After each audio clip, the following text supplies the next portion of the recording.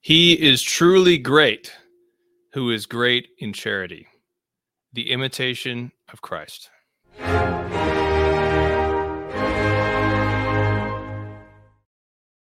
Brethren in Christ, Laudetur Jesus Christus in Secula. This is Timothy Flanders with the Meaning of Catholic. Jesus is King. Happy Feast of St. Lawrence. Great feast day of the Roman Rite. And welcome to part 3 of the Imitation of Christ. We're reading straight through the Imitation of Christ. And we'll read, we'll comment, we'll discuss, and that will be the show. So we have part 3, chapter 3, book 1, chapter 3 today. And this is an offering especially to the Fellowship of St. Anthony, which is our lay sodality, which offers up penance for clergy and seminarians. If you'd like to join that, you can contact us. You can join the guild, patreon.com/meaningofcatholic. As always, if you can't afford to be a part of the guild, just contact me. We can give you a free spot on it. And with the guild, you get online community, you get free content, free books. At 3 p.m., we'll have our guild-only stream today, and we'll be talking about a recent controversy, which will go nameless, but guild members know what we'll be talking about.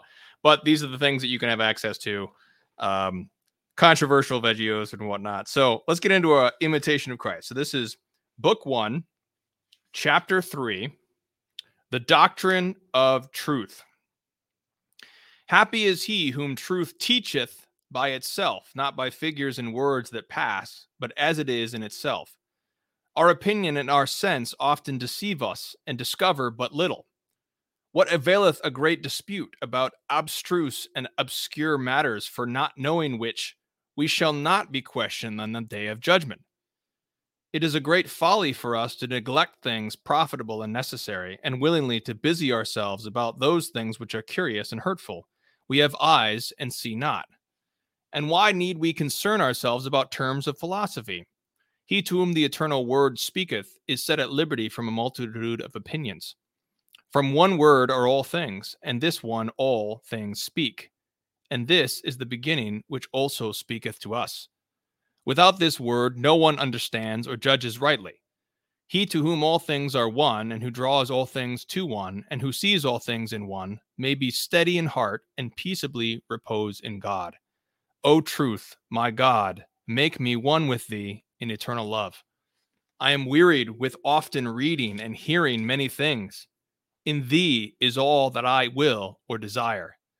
Let all teachers hold their peace. Let all creatures be silent in thy sight. Speak thou alone to me. The more a man is united with himself, within himself, and interiorly simple, the more and higher things doth he understand without labor, because he receiveth the light of understanding from above. A pure, simple, and steady spirit is not dissipated by a multitude of affairs, because he performs them all to the honor of God, and endeavors to be at rest within himself and free from all self-seeking. What is a greater hindrance and trouble to thee than thine own unmortified affection of heart? A good and devout man first disposes his works inwardly, which he is to do outwardly. Neither do they draw him to the desires of an inordinate inclination, but he bends them to the rule of right reason. Who hath a stronger conflict than he who striveth to overcome himself? And this must be our business, to strive to overcome ourselves, and daily to gain strength over ourselves, and to grow better and better. All perfections in this life are attended with some imperfections, and all our speculations with certain obscurity.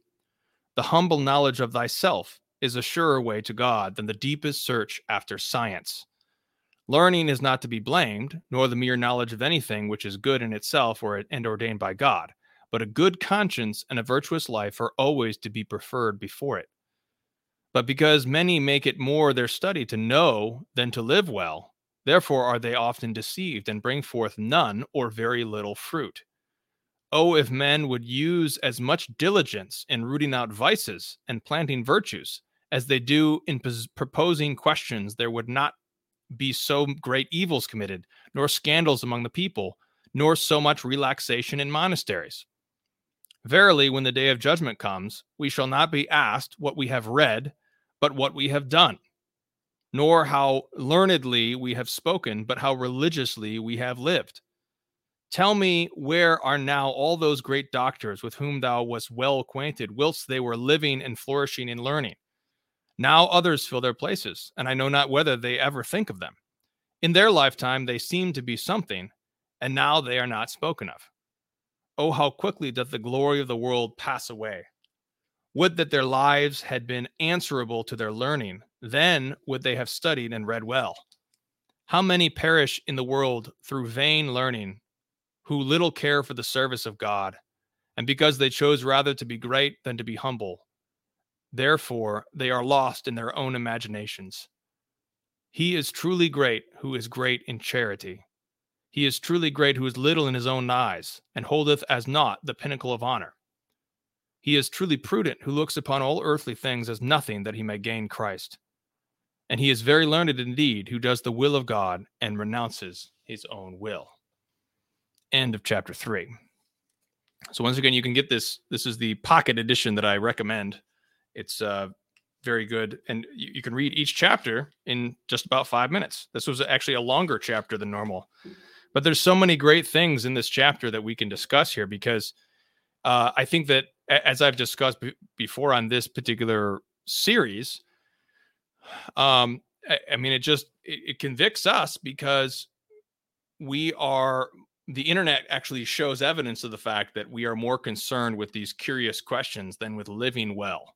We're more concerned with those things than with, spiritual topics, which are meant to help us be holy. I think there's so many great things that he said here. What availeth thee a great dispute about abstruse and obscure matters that you're not going to be questioned about on Judgment Day. Judgment Day will be not how much you know and how much you've studied and solved obscure questions, but how well did you live? And that should be our concern, especially in a time of our crisis, that there are certain questions in the Catholic Church today that have not been quite resolved. Disputes, controversies, and I myself enter into these controversies, and I myself am in danger of making these controversies more important than the sure doctrine of self-knowledge and overcoming your sin. Those are the things that we should be focusing on, because these obscure questions they shouldn't trouble us, because we're not going to be judged on those questions. If those questions are troubling us, then we're focusing on the wrong thing, and our heart is not in the right place. Our heart should be on overcoming this sin in my life and acquiring this virtue in my life. That should be the anxiety of our hearts. But instead, the anxiety of our hearts is placed on these obscure theological controversies that theologians are debating currently. Like over at 1 Peter 5, we're publishing on papalism and the place of the Pope and different aspects of that. And that's a question that needs to be resolved, but it's a very secondary matter. It's something that's it's ancillary. It's, not as important as the things that we need to focus on. And we're not going to be judged by resolving these things. We're not going to be judged on that. And so we need to focus on what we will be judged on. And that is how well we will be lived. I love what he says here. When the day of judgment comes, we shall not be asked what we have read, but what we have done. Nor how learnedly we have spoken, but how religiously we have lived. And I love what he says here. A pure, simple, and steady spirit is not dissipated by a multitude of affairs, because he performs them all to the glory of God. What is a greater hindrance and trouble to thee than thine own unmortified affection of heart? Our struggle is always keeping our affection, our heart on Christ. He who is the same yesterday, today, and forever. And that is our peace of heart. And that's what we need to focus on in our day. So let's pray an Ave to end this out and ask Our Lady to fix our heart on this feast of St. Lawrence. Fix our heart where true joys are to be found and true peace, Jesus Christ our Lord, and not on obscure matters that are only secondary on the day of judgment. In nomine Patris et Filii Spiritus Sancti. Amen. Ave Maria, gratia plena, Dominus tecum, benedicta tu mulieribus, et benedictus fructus ventris tui, Iesus. Santa Maria Mater Dei, ora pro nobis peccatoribus, nunc et in hora mortis nostrae. Amen. In nomine Patris et Filii Spiritus Sancti. Amen.